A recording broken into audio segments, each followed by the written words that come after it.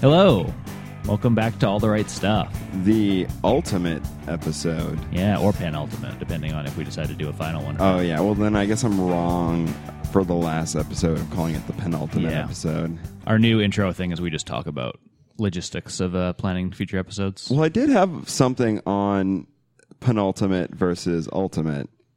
Have you ever noticed that when someone says penultimate, they kind of sound smart, but when they say ultimate, they kind of sound dumb? Yeah, what's because ultimate is a Frisbee game. I mean, it's the Frisbee game.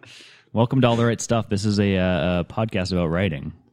And so much more, according to our catchphrase. Yeah, started out of the writing department, and today recorded in the building with the writing department. The very same. Yeah, Fine Arts, for those who don't know. Room 140. If this were live, you could come by and say hi, but since it's not, stay away. Yeah, I mean, come by and, like, we have people doing, like, a kind of a pilgrimage type thing where you go to, like, CFUV and our basement and your bedroom, and then now here. We never did it in the basement. Oh, I did. Oh. We got David Leach here today. Hey, how's it going? The head of the writing department. At last, finally, I got my invite. I've been checking my email for months. Some would say you've been on the show all along, but I feel like it's been like leading up to this since episode 2 when we first did our David Leach impression. yeah, you did. So this is the series finale. Yeah, I We mean, should just go around turning light switches on and off and just being like, end of days. what we could do is start doing Lorna impressions after this episode, and then in 50 more we have her on. But Except for this is the But she'd hunt you down and kill you before. yeah, that is. Yeah, she doesn't. We do actually. We have one Lorna impression, I think, from Samir. He did his Lorna impression before he did his David Leach impression. Really? Yeah, I think it was. It's and kind of he's nasty. in witness protection now, I hope. Luckily, she doesn't have Wi-Fi at the farm. Anyway, thanks for coming on the show. It's my pleasure. I hope. We've been waiting for this for years. I'll give you a bit of an intro here too. I got so much planned. Oh boy, this is going to take hours. If we'd used, just to spoil it for the listening audience later, we've got a compilation of all of our David Leach impressions. It was really long, so I had to cut it down. But there is an extended version of Hugo Wong's where he just reads your entire bio. Do I get to select the winner? You do. Oh yeah. And then you get to do your own. Oh, that's challenging. To be fair, I think you're doing your own this entire episode. Oh, he's been doing a David Leach impression since he was born. It's method acting. Yeah. Or since he was, like, whenever you learned to talk, I guess. All right, so you're the author of Chasing Utopia and Fatal Tide and the chair of the writing department. Absolutely. I don't know what more I need to say, even.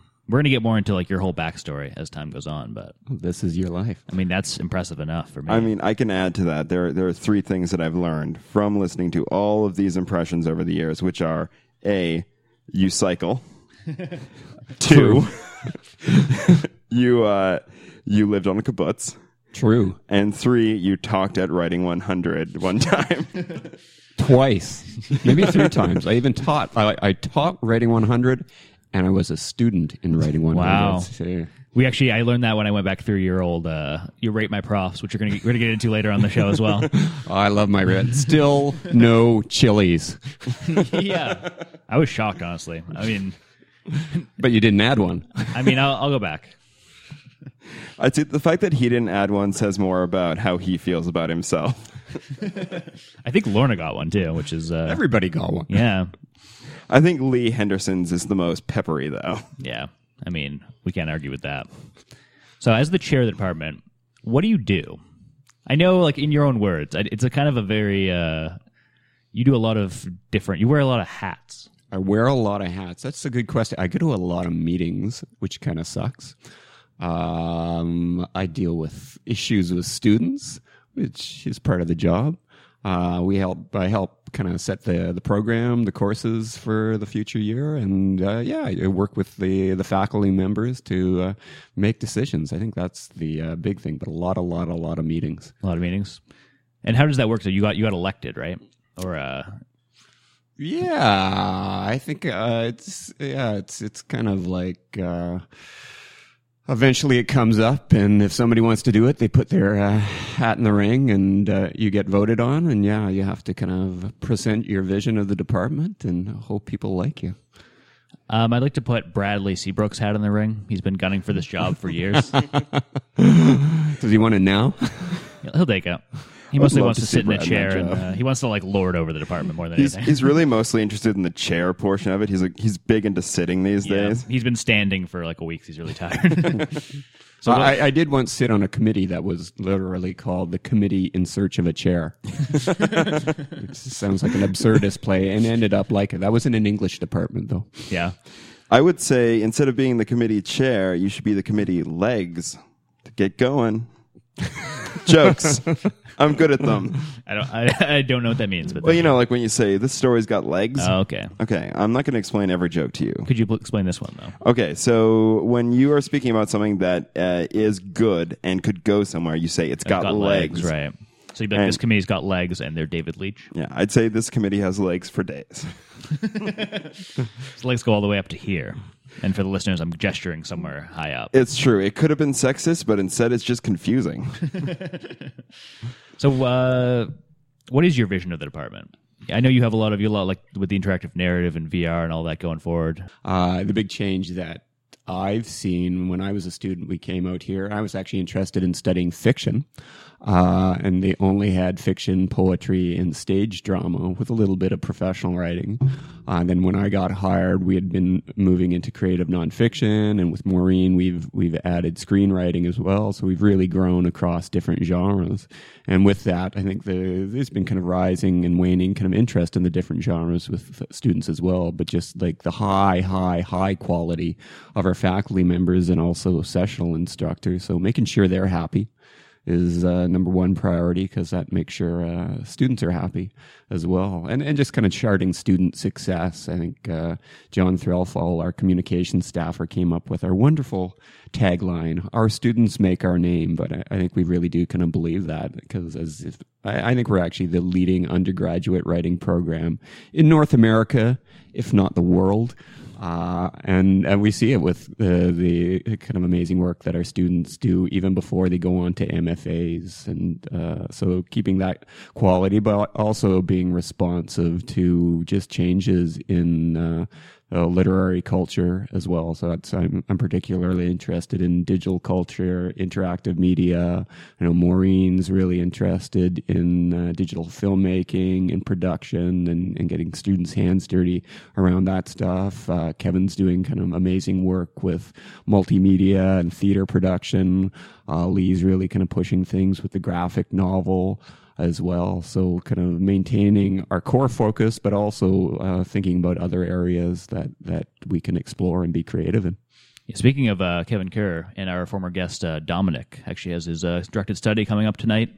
It's premiering in this very building. Oh, well, I would have gone to see that if you'd let me know. You are my calendar, after all. That's true. Yeah, you didn't get the invite, I guess. Oh. I did. It's a select few. I feel like me and Dominic have a love-hate thing going on where he loves me and I hate him. So when did screenwriting get added to the writing program here? It came in, I believe, when Maureen got hired in the drama position, and I think there was always a bit of screenwriting within drama as well as an option.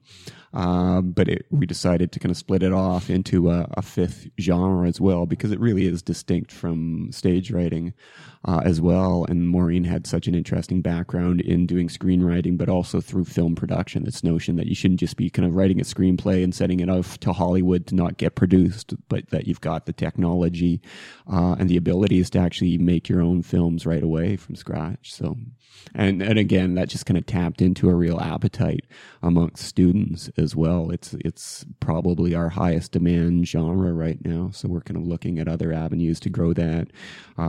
Maybe I shouldn't give away all our secrets, but even like the certificate program or diploma program. Last summer, we actually had a whole bunch of students from a Chinese university come over, and they worked with Dan Hogg and a couple of other instructors to do workshops around editing, and made a short film here in town. So that would be kind of a great connection too. Oh, very cool. Yeah, it's fun.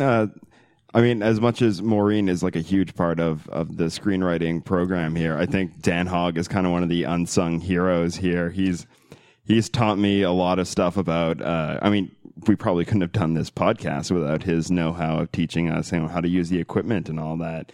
And I don't know, just every time I go in there to rent equipment, he's always got some sort of suggestion for how we can use it or something that might work better. And I just want to give Dan Hogg the props. Shout out to Dan Hogg. He is not unsung. I sing his praises every day. But it's true, yeah. Dan is the kind of the glue that makes the technical side of things work, and we're hoping that he can kind of get in and even do some more teaching too. He's actually an MFA student this year.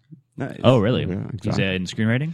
Yeah, screenwriting, absolutely. So I taught him this year. Wow. I know he was mentioning that he's taking a class over the summer. I forget which one, but also Ryland's taking that class, and Ryland won't stop talking about how weird it's going to be being in a class with Dan Hogg. Like, not as a teacher or a TA, just like as a fellow student. Yeah, that is bizarre. My dream is to one day teach Dan Hogg everything I know that he taught me. It's going to be awkward. I think you just call that a test. No. Actually, I spent like 10 minutes this morning trying to figure out, I thought an idea for a ratemystudents.com, but then I realized those are just grades. They do that already. Exactly. Yeah, it's not that useful. So you were actually a student here. What did you... I was a student here. You did a BA? I did a BA. Dirty little secret. I dropped out of the writing department and graduated in English. Oh, that explains your bio on the website's a bit shady around there. You can tell they're skirting something. Exactly. No, it was after I lived on the kibbutz in Israel. I came out because, again, of the reputation of the writing department. I think it was the only writing program I could find. You dropped out there, too. You dropped out of Carleton, right? I dropped out of Carleton. Lived on a kibbutz, dropped out of the kibbutz, came out to Victoria. I actually was studying sciences, dropped out of that, but I was still doing creative writing. I also did philosophy, Latin, jumped around a lot, and ended up finishing my degree in English. Nice. Well, if there's one thing you can do as he says, not as he does, writing students. Hey, to be fair, I did a very similar path where I just changed majors like 100 times. Yeah, I dropped out once. Oh, you think you're a hero just because you dropped out once? You dropped out, too. You dropped out of accounting. I dropped out of high school. Did you? No. Well, I didn't really technically drop out. I just didn't graduate, and then I didn't go back until like 5 years later. Wow. You should check his transcripts. Maybe he's not allowed in this program. Oh, no, it's fine. It's fine. I would take just about anyone. I upgraded at Camosun College, which is not as good as UVic, but is good. Camosun, your dreams are our future. They have like a vague writing program going on there, I think. Yeah, they my sister's do. They in do. that. And I once taught at Camosun as well. All my secrets are coming out. So, how has the writing department changed now since you started as a student? Well, back when Lee Henderson was just a glimmer in James's eye. Explain yourself. He's not your son? Oh, yeah, he is. Okay. Well, certainly the expansion into different genres. I think when I was leaving the department was just around the time that Lorna Crozier got hired, and I think she really, really transformed the department. I mean, it had an incredible reputation at the time, and I was really lucky to study with Jack Hodgins, who is just an amazing writer, but also a teacher as well, because he'd been a high school teacher, and he really is the model for me of being a great writing instructor. But yeah, Lorna arrived and I think quickly kind of transformed the department in many, many kind of positive ways. I think made it a bit more inclusive. I would say maybe a bit more welcoming to women. And then it just, Lynn Van Leuven arrived as well, and creative nonfiction started to flourish. She kind of brought that into the fold as well. And she, again, lobbied right across Canada for creative nonfiction to be taken seriously as a genre. And then when I was hired, it was 4 of us at the same time. So Joan McLeod, Tim Lilburn, myself, and Maureen Bradley, and Lorna Jackson had been hired the year before that. So suddenly there was massive turnover in the department. And none of us, I think, were really young at the time, but I think it did just inject a different energy into the place as well. Yeah, when did Lorna Crozier retire, actually? Because I think... Wasn't that our first year? Yeah. Yeah, it was a couple of years ago, 3 or 4 years ago. Okay. That's crazy though. So you guys all came in the same year. I can't imagine what it was like for the department to hire 4 people at one. I think it was likely how I got hired. They were just so tired by the end of it. It was like, let's take the top CV here and just, I mean, they'd hired Joan, who was a Governor General's Award winner, Tim, who was a Governor General's Award winner, Maureen, who had this amazing resume, and it's like, okay, it's nearly April. Let's get this over with. He seems tall and clean cut. Exactly. Though I had taught in the department before. Yeah. So I had the inside track. Speaking of that, we could actually get into some of the Rate My Profs here. Oh God. I only picked the good ones because here's one. Awesome. Because you're a fearless journalist. Yeah. I don't want to get too mean here. I did hope if I get the bad ones, you could like track down that student and really like talk about how you feel about them. Yeah, I can detect their pattern of grammatical errors. Here's one. Awesome. Dr. Leach makes technology interesting and scintillating. And they gave me an honorary doctorate. Yeah. Good. Great guy. Enjoyed the class. You're really choosing like the very, very, effervescent ones. Yeah. Good. Awesome. Was surprised at first that this class was taught by a writing prof. David was a great teacher, super knowledgeable and inspiring. Course class material was was very that interesting.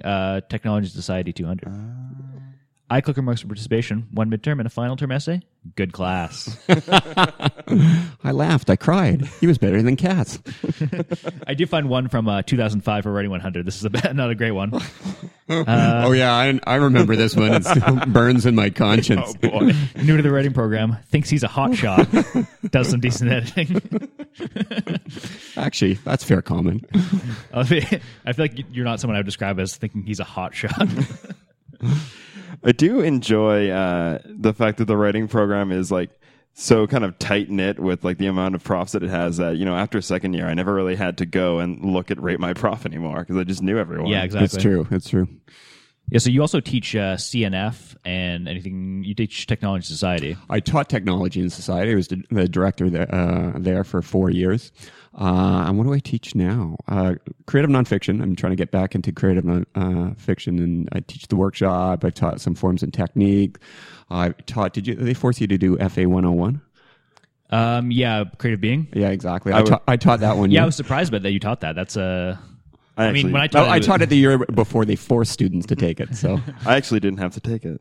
Yeah, you put that off for years and eventually got it covered somehow. Yeah, well, no, it was because I took a philosophy of art class when I was at Camosun, so I was able to stand in for that. I feel like I'm the only person that actually liked that class. Everyone seems to be very anti-creative being because it's so like it's very what's the word, like vague. I don't know. Here's my take on it. Having never stepped foot in the classroom for it, but having registered for it 3 times and gotten the syllabus, read it, and just being like, this does not seem like something that is going to work for me. I thought it was fun. I don't know. Just something about it. Every time I read that syllabus, I feel my eye roll muscles just like straining. And I feel like I'm too cynical for that class. I had a fun time teaching it, but it was a bit of a gong show. Yeah. I took it with Butterfield a couple years ago. Oh, yeah. Chris Butterfield would be great. great. Yeah. He's an eccentric genius. Yeah. I once profiled him. Yeah. Mm-hmm. Yeah, he's like as a serial killer? Oh, maybe.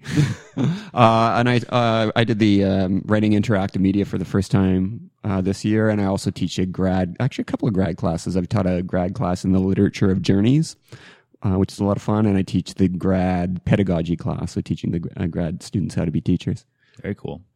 So let's talk about your path after graduating from UVic, because we're all both graduating from UVic right now, and we're terrified. You should be. What do we do, David? What next? Do you want to know my path or your path? I'm just going to copy exactly what you did. Okay, Kibbutz. No, that was before. Yeah, that was pre. So you're behind schedule. Exactly. I actually wish I'd done an MFA. I ended up doing an MA at Queen's. It was like the coldest winter in Ontario in 70 years, so it was absolutely miserable. It turned me off grad school, though I had some read a lot of books, met some interesting people. And once again, I ran away and lived in Prague for a year and taught ESL and started out as a freelance writer there. And by that point, even though I was really interested in writing fiction, I had discovered that I was a bit of a byline junkie. So I'd written for the Martlet, and then I wrote for the Charlatan at Queen's, or the Charlatan at Carleton, and I wrote for the Queen's Journal. So I got an interest in journalism, even though I have no journalistic background. So I started doing freelance writing in the Czech Republic. I just learned enough to say, "Ja jsem novinář americký." I'm an American journalist, which opened up a lot more doors than saying you're a Canadian journalist. Wait, did you write in the language there? No. Okay.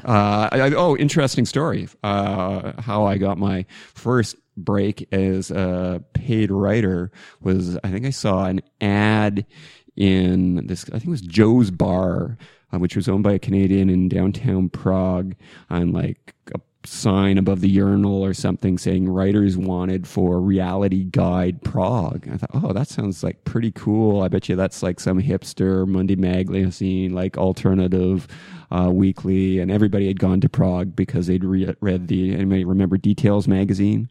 Details magazine had done like the Young Americans in Prague issue. So there was this great influx of pretentious young literary types pouring into the city, to the great chagrin of every Czech there.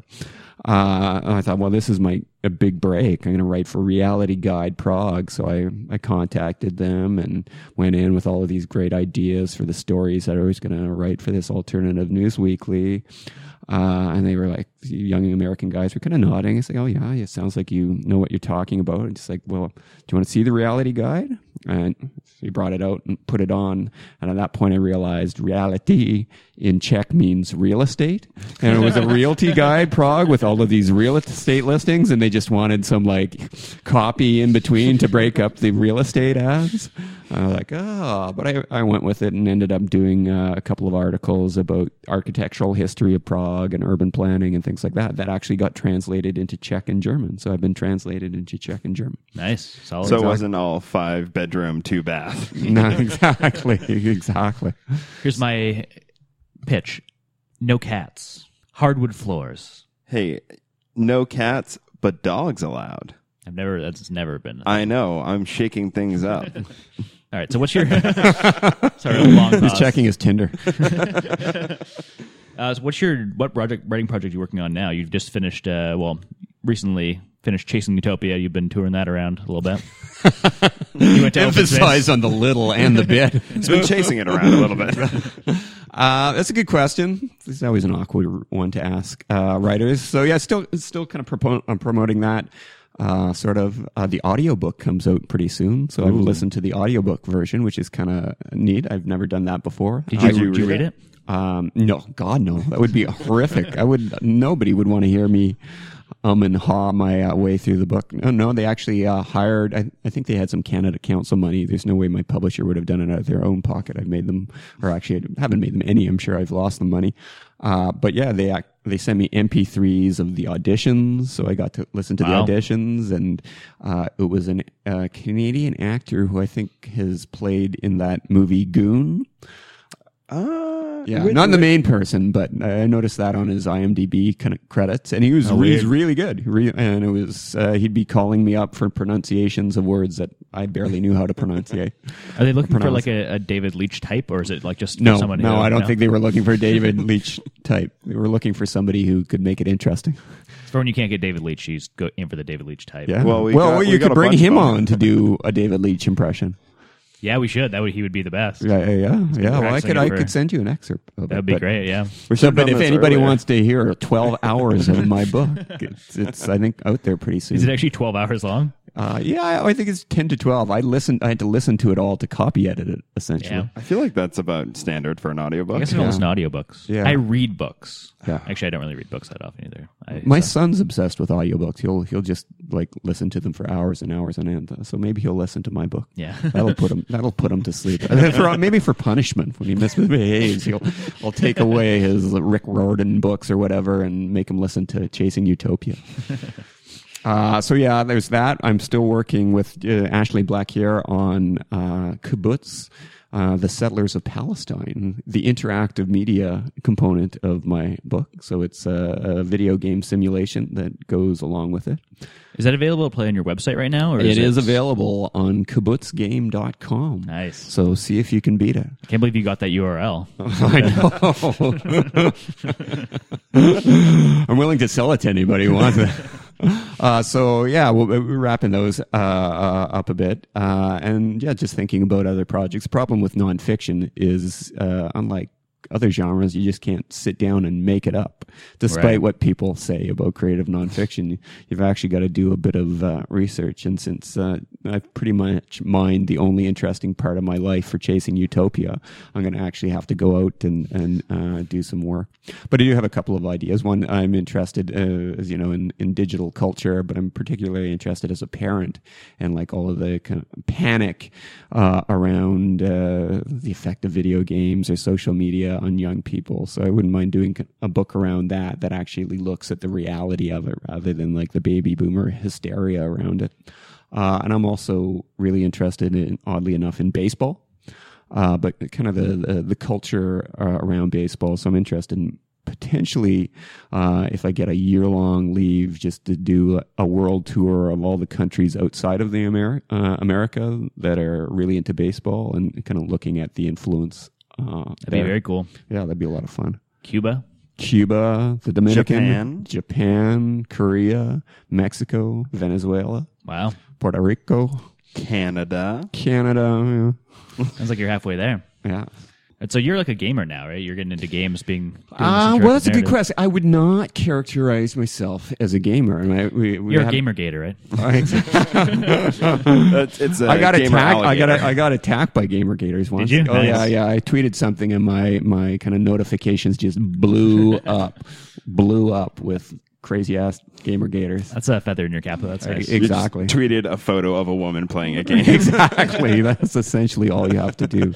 I grew up playing games back in the day, mostly arcade games. We had the original Pong, little handheld console games that I look forward to every Christmas, but also a lot of board games as well. And board games as a form of creative expression really interested me. I probably made close to 100 board games when I was a kid, at least. I think Wow. It was the Summer Olympics in Montreal, and I tried to make a board game for every event in the Summer Olympics.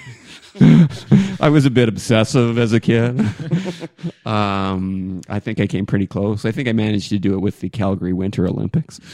And I had dozens and dozens of board games as well. So I'm interested in games in that sense. But yeah, I kind of missed the whole golden age of console video games. I'm just getting back into that a bit as well. What are you playing now? What are you into? Not a lot. I've got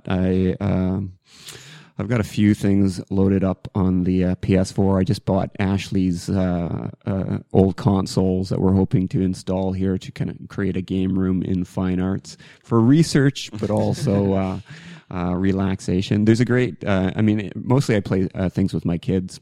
There's a great local made game called Super Mega Baseball. I think they're just launching their Super Mega Baseball 2. That's an absolute blast to play. So that would be my favorite. I still haven't played The Last of Us, so I need like a big stretch of time where I have nothing to do, which I never get to do that. So that's on my to play list. I feel like I've watched a bunch of people play that game, but never played it myself. And every time I watch it, I'm like, I should play this game. It looks really good. Yeah. I didn't get And I very far got in into that the middle of the one I really love is Red Dead Redemption, but I haven't got back to that for a while. But whenever I want to be a cowboy and forget about being a chair, I kind of put that up. That's like the Old West GTA, right? Exactly. Yeah. That's a good one. I got some rapid fire questions for you here. Oh wow. Okay. All right. He's Improve my getting ready. posture. All right. Tea or coffee? Coffee. Christmas or Easter? Christmas. Kibbutzes or cycling? Ooh, cycling. That's tough. That was all to get to that one joke. I feel like you should have done more if it was all to get to that one. Joe. Yeah. CNF or interactive narrative? CNF. All right. I mean, luckily you don't have to choose in real life. Speaking to Writing 100 that one time or the other time? I think the first time went better. And how tall is your dad? Oh, that's a good question. He's probably about 6'1", 6". I'm a little taller than him. All right. It's a question I like to ask everyone. That's a good question. I find it informs a lot. I feel like you only ask everyone so you can legitimize it when you ask David. Yeah. Been working up to this for years. I've been working on my David Leitch's dad impression. Oh, yeah. At this point, I just said it's more of a physical thing. I just know the height, so I stand on my tiptoes. And how come you never made it to Tuesday Magazine? Do you know why they call it Monday Magazine? Why? It's actually not that interesting. When they founded it, it came out on Mondays, and then they quickly so they called it Monday Magazine because it was going to be this is the things to do over the week in Victoria, and they quickly realized that's a useless day to come on if you want people to know about things, because they want to know about the weekend, and who really cares about Monday. So they moved it to coming out on Thursdays mostly, but sometimes on Wednesdays as well. But they were stuck with the Monday Magazine, and so they kept it. I think they did sell the Monday. They did have the Monday.com URL, and they sold it for a bit of a change before. In Monday.com, that's a good one. Yeah, and they sold it before the .com crash. We were saying, "What are you doing? This is crazy. Why are you selling it?" I think they made some money on it, but they were basically selling everything off for spare parts at that point. Oh yeah. We could move on to the business ideas part of the podcast. Everyone's favorite.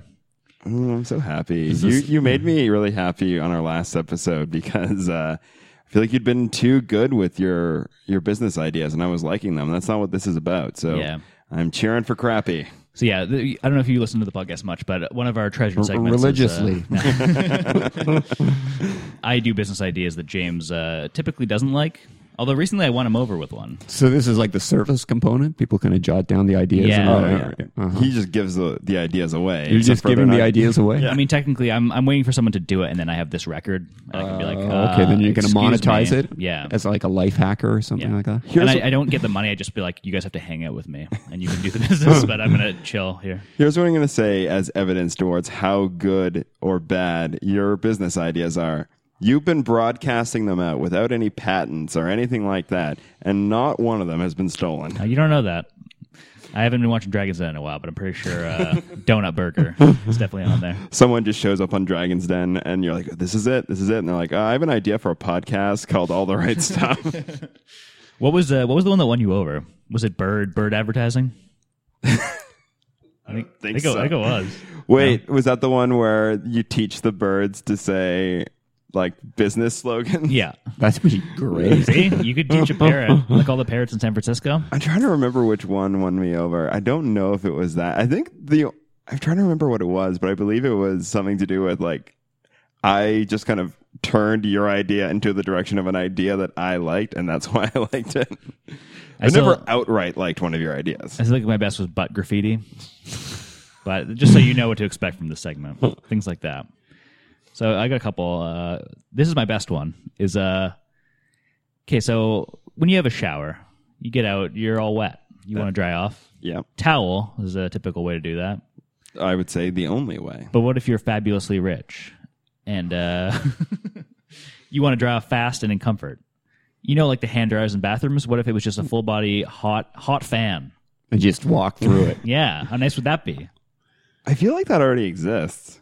I feel like it's gotta. I mean, they're going to be hearing from my lawyers, but I feel like it exists in some 90s movie about rich people.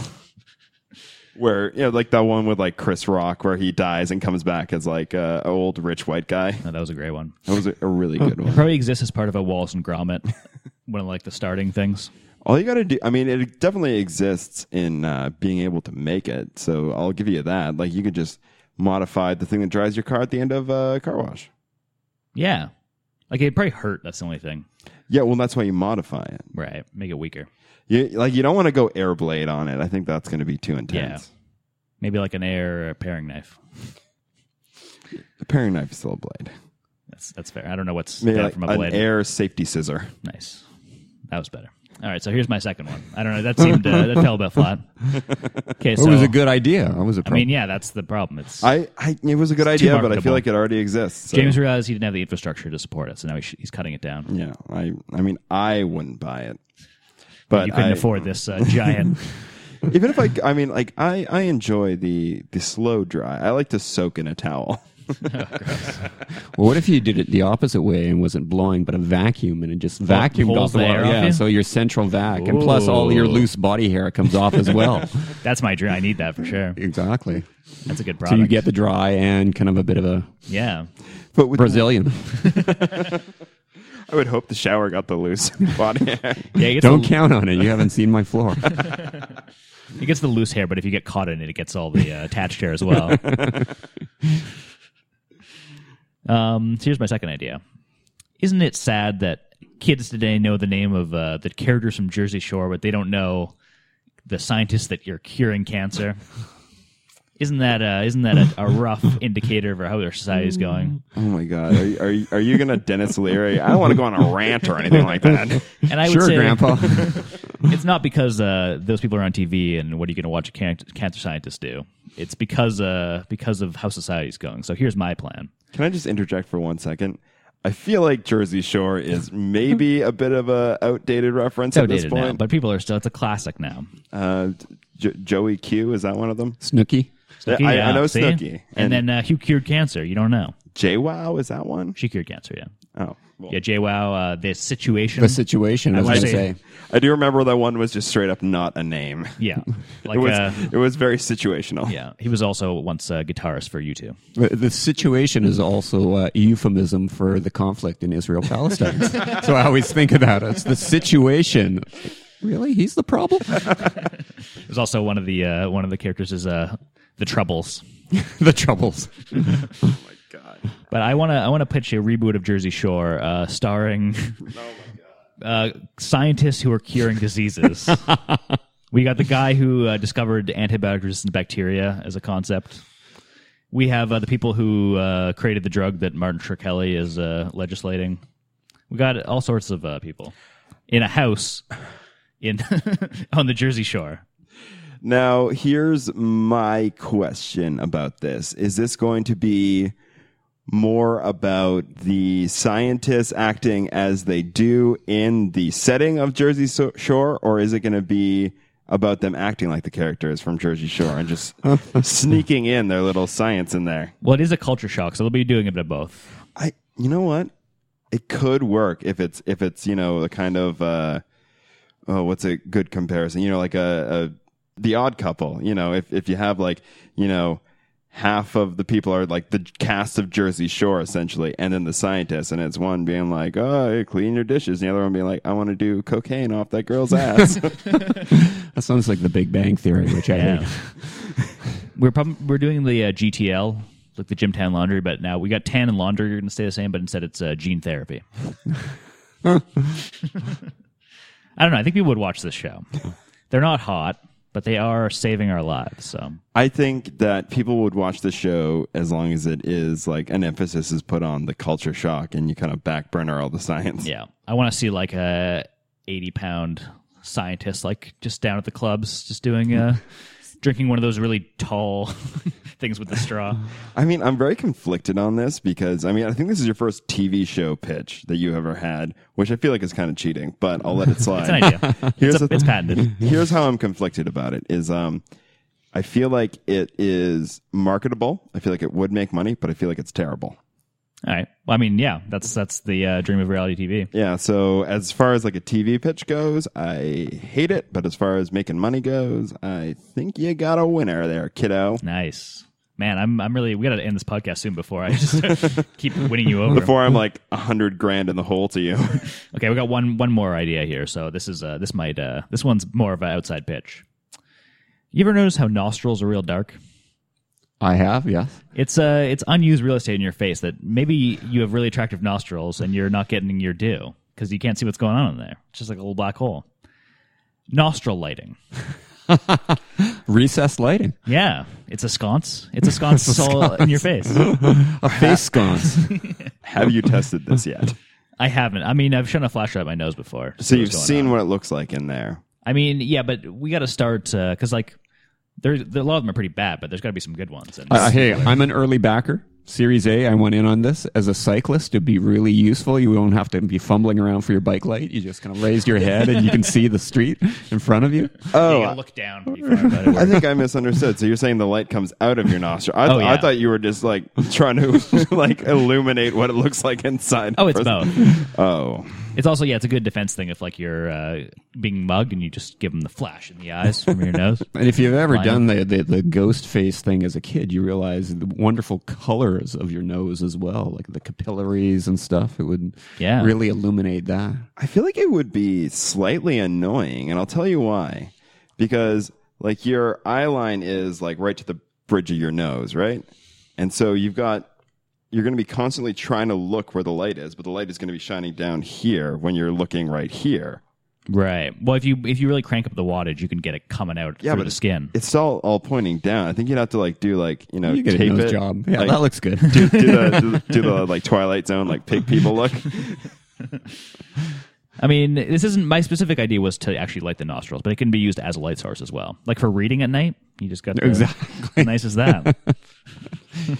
I mean, we're just bypassing, the idea of putting cell phones in brains and all that stuff and Bluetooth chips in people's ears, and we're just moving straight to the flashlight function on your phone being in your nostrils. That'd be beautiful. You have to pull your phone, you just give it one of these. There's a lot of visual gags lately, but you guys can imagine. Honestly, I'm not against the sentiment of it, but I'm having trouble getting past the idea that the light's just going to be shining where like just below where you can look at all times. Yeah. I mean, I gotta say, you're going too easy on me, James. I don't like this anymore. I like it when you. I thought I wanted to win him over, but now that it's he's like a terrible idea, and I feel like the main thing about it that's terrible is that you're a terrible person for thinking of it, and I hope you burn in hell. nice, he did it. All right, I guess that ends that segment. I'm hurt, and I have renewed vigor for trying to impress you with business ideas. And I half did a Sam Jackson impression. Did you say you hope I burn in hell? Yes, they deserve to die, and I hope they burn in hell. All right, I got a few more questions for David here. Excellent. Brilliant. Number one, do you have the authority to deny James graduation? I mean, he's almost there. He's finished all his classes and he passed, but And he's got his grades? I don't know if I even have to sign anything. Maybe not. I mean, I could dig up some dirt, I'm sure. Well, yeah, probably. There's a lot of dirt on me out there. instead of signing his diploma, just like write a mean note in cursive. To be fair, the one class that I took this semester, I didn't technically need to graduate. I just took it because I wanted to go all the way through with screenwriting. Wow. There you go. What would you have? Oh, fiction, I guess, yeah. Yeah, I went all the way through with screenwriting fiction. I don't even know what's going to be on my degree at this point, actually. Is it? Do they have it on the actual degree? They do concentration? not. Yeah, that's Wow. part of the confusion. You technically don't major in a genre. That's But why you- but I'm you going to have say to poetry, even though I didn't take any poetry. Yeah. Also, how was I as an employee? I was your employee. For listeners who don't know, I was an employee of David's. This is your 360 review. You were fantastic. Yes, love it. Worked independently. He's shaking his head. Exactly. He's One of doing these the throat kind of millennials who understands the social media, the book of faces. I have a follow-up question to that. How was I as a student in the 3 classes of interactive narrative? You were in my class? I vaguely remember your presence. Yeah, I was there for 3 classes, and then I realized, I don't actually need this class to graduate. Then he read Rate My Professor. I asked you one question directly, which was when I came up. I was like, I was sick the last class. Are we still using Top Hat? And you said no. Dave, he put on a leather jacket and took out his motorcycle because he's a hot shot. Exactly. Yeah. I feel like when I was there, and I don't know if it continued after I left, but I feel like our table was kind of the disruptive table. I had my eye on that table. Who's at that table? It was me and Bailey and Rylan. Oh, Jesus and Christ. sometimes Samir. And sometimes Yeah, that shouldn't be allowed. Well, sometimes Sophie was there, and she was kind of a calming influence to the group. And then, Bailey and Rylan would get talking. They're the disruptive table at a bar together, much less in a classroom at like 10 a.m. on a Tuesday. you missed the group playing a fiasco, though. Oh, boy. What happened there? What's that? We played a storytelling role-playing game designed for 3 to 5 people, except we did it with 35. And it got pretty weird. Seriously, we involved the I think the desiccated dead body of Jeff Goldblum, a Girl Guide troop, and some poisonous lizards. And just about everybody ended up dead at the end.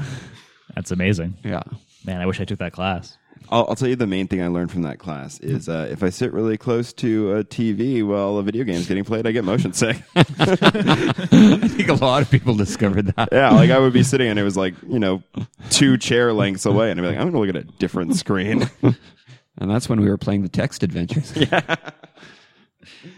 All right, well, let's move on to the final segment here, the David Leitch impressions. Oh, man. Usually what we do is we get you to do a David Leitch impression, but you are David Leitch, and now we'll just play them for you, and you can judge.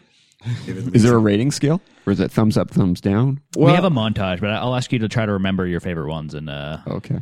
But I guess we'll tell by the laughter. Well, I like a quantitative evaluative measure. I need a rubric. Like, what am I looking for? Originality, creativity.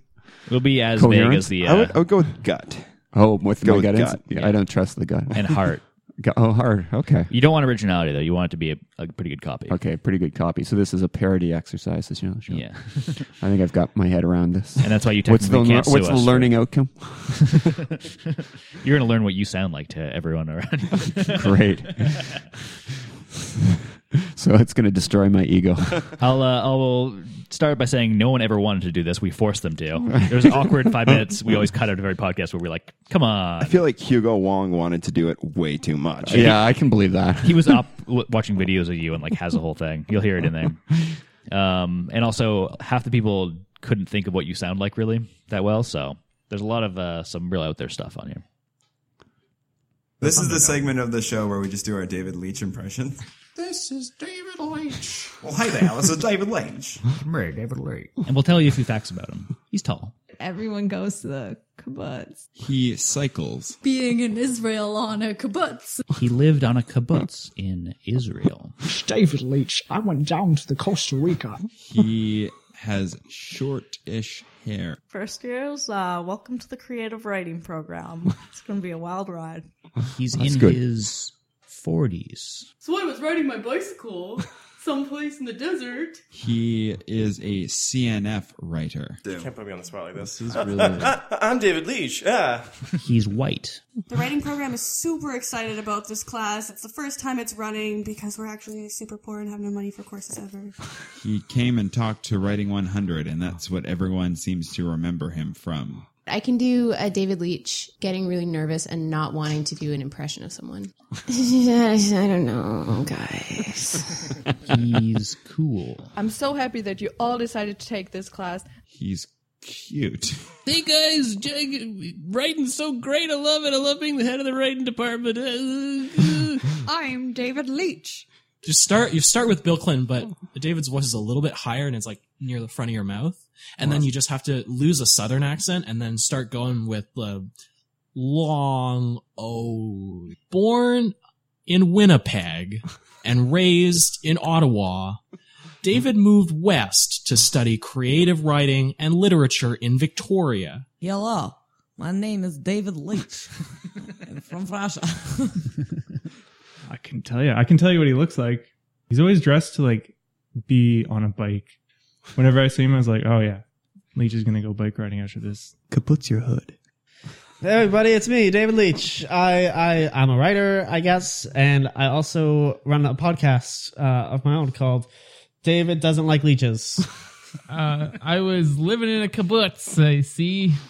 I was living in a kibbutz, and he opened the door a couple paces forward and moved on. I don't know. But I'm going to do an impression of David Leitch as a British person. Hopefully it doesn't ruffle too many feathers. Hello, I'm David Leitch. Come read my book, Chasing Utopia. Right, I'm head of the writing department. Hello. No, I mean, I can try and do that laugh of his where he's like, like that's kind of what he does. Always listen to all the right stuff. David Leitch, David Leitch, David Leitch, David Leitch, Leach, David Leach, David Leach, David Leach, David Leach, David Leach. So proud of this when we recorded this. David Leach, David Leach, David Leach. Kaputzes are coming. Oh, that's tough. That's tough. I feel like we got a good response from Danica's. Which one was Danica's? Danica's was, it was like, welcome to Writing 100. Yeah, that was good. That was good. Caitlin's, I feel like, was the meanest towards the department. Yeah. I think Miles was the most accurate and hurtful because he just did your laugh. Yeah, the laugh. My kids do my laugh, so that seems pretty accurate. Is that genetic, or are they just making fun of you? Oh no, they're making fun of me. Yeah. I get that pointed out. Joan McLeod likes it when I go to her plays because she can hear me laughing. So you kind of have, it's like Eddie Murphy in Beverly Hills Cop. One of my favorite films. So yeah, there you go. I feel like my two favorites are from the two people who have nothing to do with the writing program at all, which were Andrew Brimmel's, which was hey, this is David Leach, like just making it up, and then Connor Chater's, which was hey, this is David Leach, I run a podcast. I like Steph's. Yeah, and the British one was good too. The British one was good. There's a number of famous British David Leaches out there. There's a Cornish. I think David Cornish Potter, and there's, I think, a graphic novelist who does something called Super Grand named David Leach. So I found I was Googling you, and I found a David Leach in the States who's an anti-abortion activist. So exactly. And there's one that was a drummer in Ben Harper's band. I don't think they're the same David Leach, but I don't know. I think they're all. I feel like there can be only one David Leach. Exactly. And there's one who's a very famous director whose name is David Lynch. There we go. He did it. My arms are up in victory. All right. Well, I do want to take issue actually with Alistair's British one, and I'll tell you why. Because I feel like he was just doing a British accent. Yeah, like that wasn't a particularly Leachy one. Yeah, there's a version of a British David Leach, and that wasn't it. I feel like as far as actually the best one goes, the most accurate one, it was probably Hugo Wong. I like that. He had a huge explanation of which one was Hugo's again? What about the Bill Clinton thing? Oh yeah, that was yeah. He clearly had passion for it. Uh-huh. I thought Catherine's was surprisingly good. It was good, but she had no idea what to say. If you listen to that sentence, it doesn't make sense. It was like, I was at a kibbutz and I walked through a door a few paces and then Carlos or something like that. There's one we cut that was, I think, was it Alicia's, where it was just a visual impression? Because it was like her seeing you on a bike one time. That was about it. Well, you've got to have the visual impression as well, because I tend to talk with my hands, and my two most memorable course experience surveys were from FA 101, where the students said they liked the course, but when it asks to the student to give advice to other students, they liked the course, but advised other students to sit further back than the front row because a lot of spittle comes from my mouth when I lecture, and you might get sprayed. That's savage. And there was two students in that class that mentioned it, so it wasn't just one who was imagining things. It was like there was clearly a spray zone in FA 101, like SeaWorld, that you had to kind of step back from when I was lecturing. So you can't capture that in a podcast, but you're going to have to clean these mics. Is there any budget in the department for ponchos? Ponchos. In the front row? You can hand them out. To be fair, I think there was a similar thing about Lorna Jackson classes, but it was more about her not seeing you and being mean to you. You get splashed from the tears of students. What doesn't kill you makes you stronger. My biggest disappointment in compiling that whole thing was the fact that neither Lee nor Mark Leron Young did a David Leach. Yeah, you couldn't get them to do it? Yeah. They chickened out? Like Lee, I think, because Lee is like the sweetest guy in the entire world, was just like so afraid of like hurting your feelings, I guess. And Mark, I think, was like embarrassed that was he going up for tenure at the time? Probably. It was over the summer, so maybe. I think Lee impression is a good one too. Can you do a Lee impression for us? Because he wouldn't do a. Can I do a Lee? I don't know. I'm not good at impressions. What's the Lee impression? I haven't taken any of his classes. I just know him from committee meetings. I feel like it's like slightly with a cold and like he's always sick, bashful, and he's just like, hey, Oh, I just like Hey, I'm Lee. I figure, you guys, you guys are doing really good. That's in Lee this, as a and- Muppet. He's kind of a Muppet. He's a little like a beaker, a little bit. I feel like my Same cornerstone hair. for Lee is... So what Muppet would I be? If you were kind of casting the writing department as Muppets, which you've started to do already. Is Big Bird a Muppet, or is he? He's I don't know I would say he counts. Yeah, I would see. Yeah, you can move into Sesame Street if you want. Yeah. You're one part Bert, one part Statler or Waldorf. I don't know which one. Oh, okay. I feel like it's just got to be Lee Henderson and D.W. Wilson are Bert and Ernie. Yeah, that's fair. But the thing about the Lee impression is the way I always find it is my last day of third year fiction with him. We were in a really jokey mood, and he kept being like, "You bunch of jokesters." And he ruined like Sammy Davis Jr. I think everyone fell in love with him during that class because he's just adorable and smart and beautiful, and I love you, Lee. Oh, on that awkward note, I think we're ready to get out of here. One thing we did kind of drop off on that we used to do a lot in the beginning of the show was just making vague references to being in love with Kevin Kerr. Was that a thing we did? Yeah, I think we all would just be like, yeah, we love Kevin. We love Kevin. I mean, that's fair. How can we not be I in love know. with Kevin Kerr? Kevin is... I miss him. We all do also a Kevin Kerr impression, which is just... It's all visual. It's when he's agreeing with you, it looks like somebody's holding a gun just off screen pointed at him. He's like,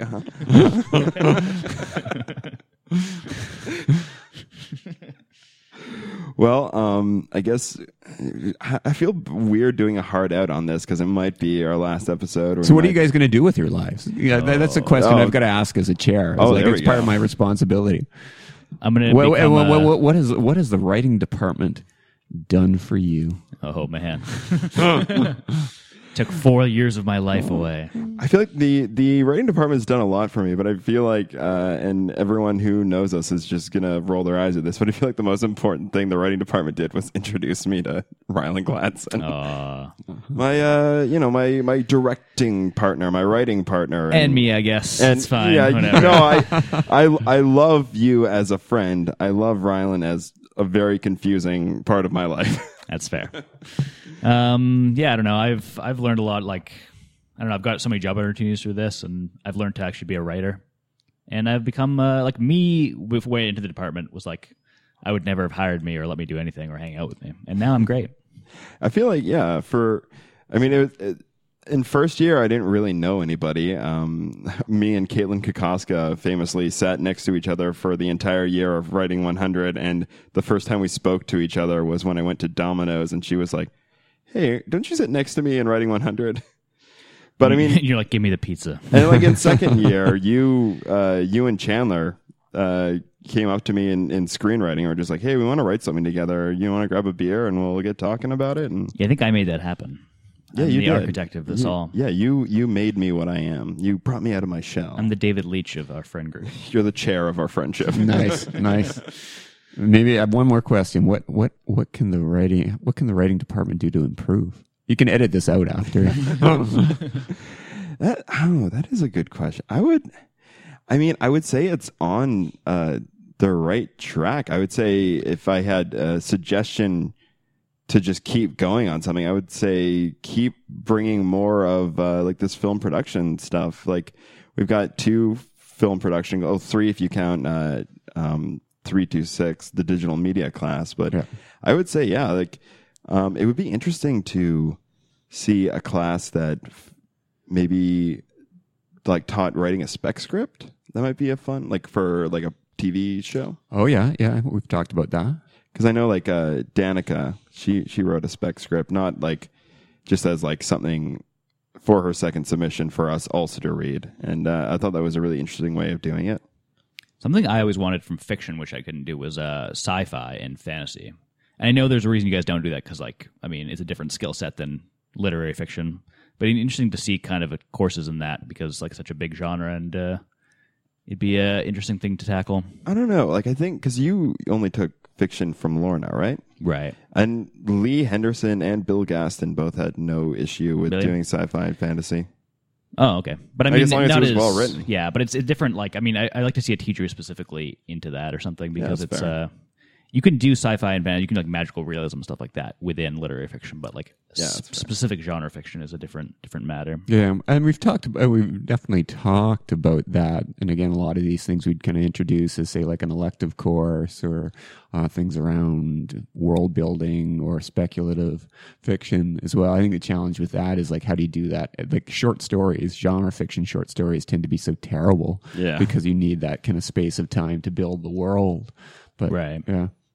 Yeah, fair enough. Yeah, that's the thing. Yeah, you need like it'd have to be a novel class or something. That's a whole other thing. But Well, yeah, there no. is one. If I could fill 100 student class with a sci-fi course and help underwrite our smaller genre or other workshops, that'd be great. Well, now that you're doing the minor, that might be more doable. Yeah, I think potentially. there'd be an appetite for doing like a lecture class and learn and like reading really interesting genre stuff as well, and learning the skills to apply to that, and then bringing it into a general workshop. Yeah. Well, we wanted to just like thank you for our degrees. Yeah, Oh, you're making me cry.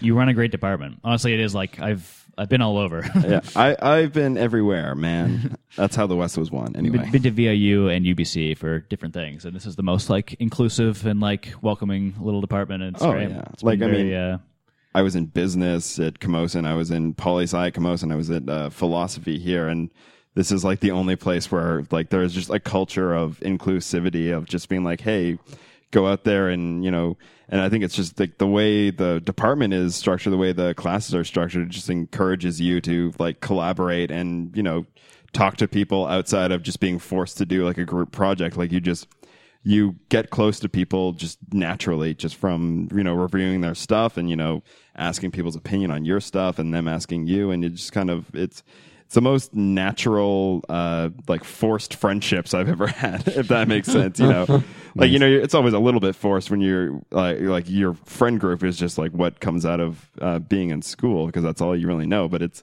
the most natural progression of that, where you just meet people that you like very naturally. Yeah. Perfect. That's great to hear. Your listeners can't see this, but we're having a big group hug and a man cry right now. It's a really touching moment. I hope you're getting this on video too. Wait, did we ever set up the camera? It died. Oh boy. Yeah, it's a very inclusive group hug too. But yeah, thanks for coming on the show. Yeah, it's been a pleasure.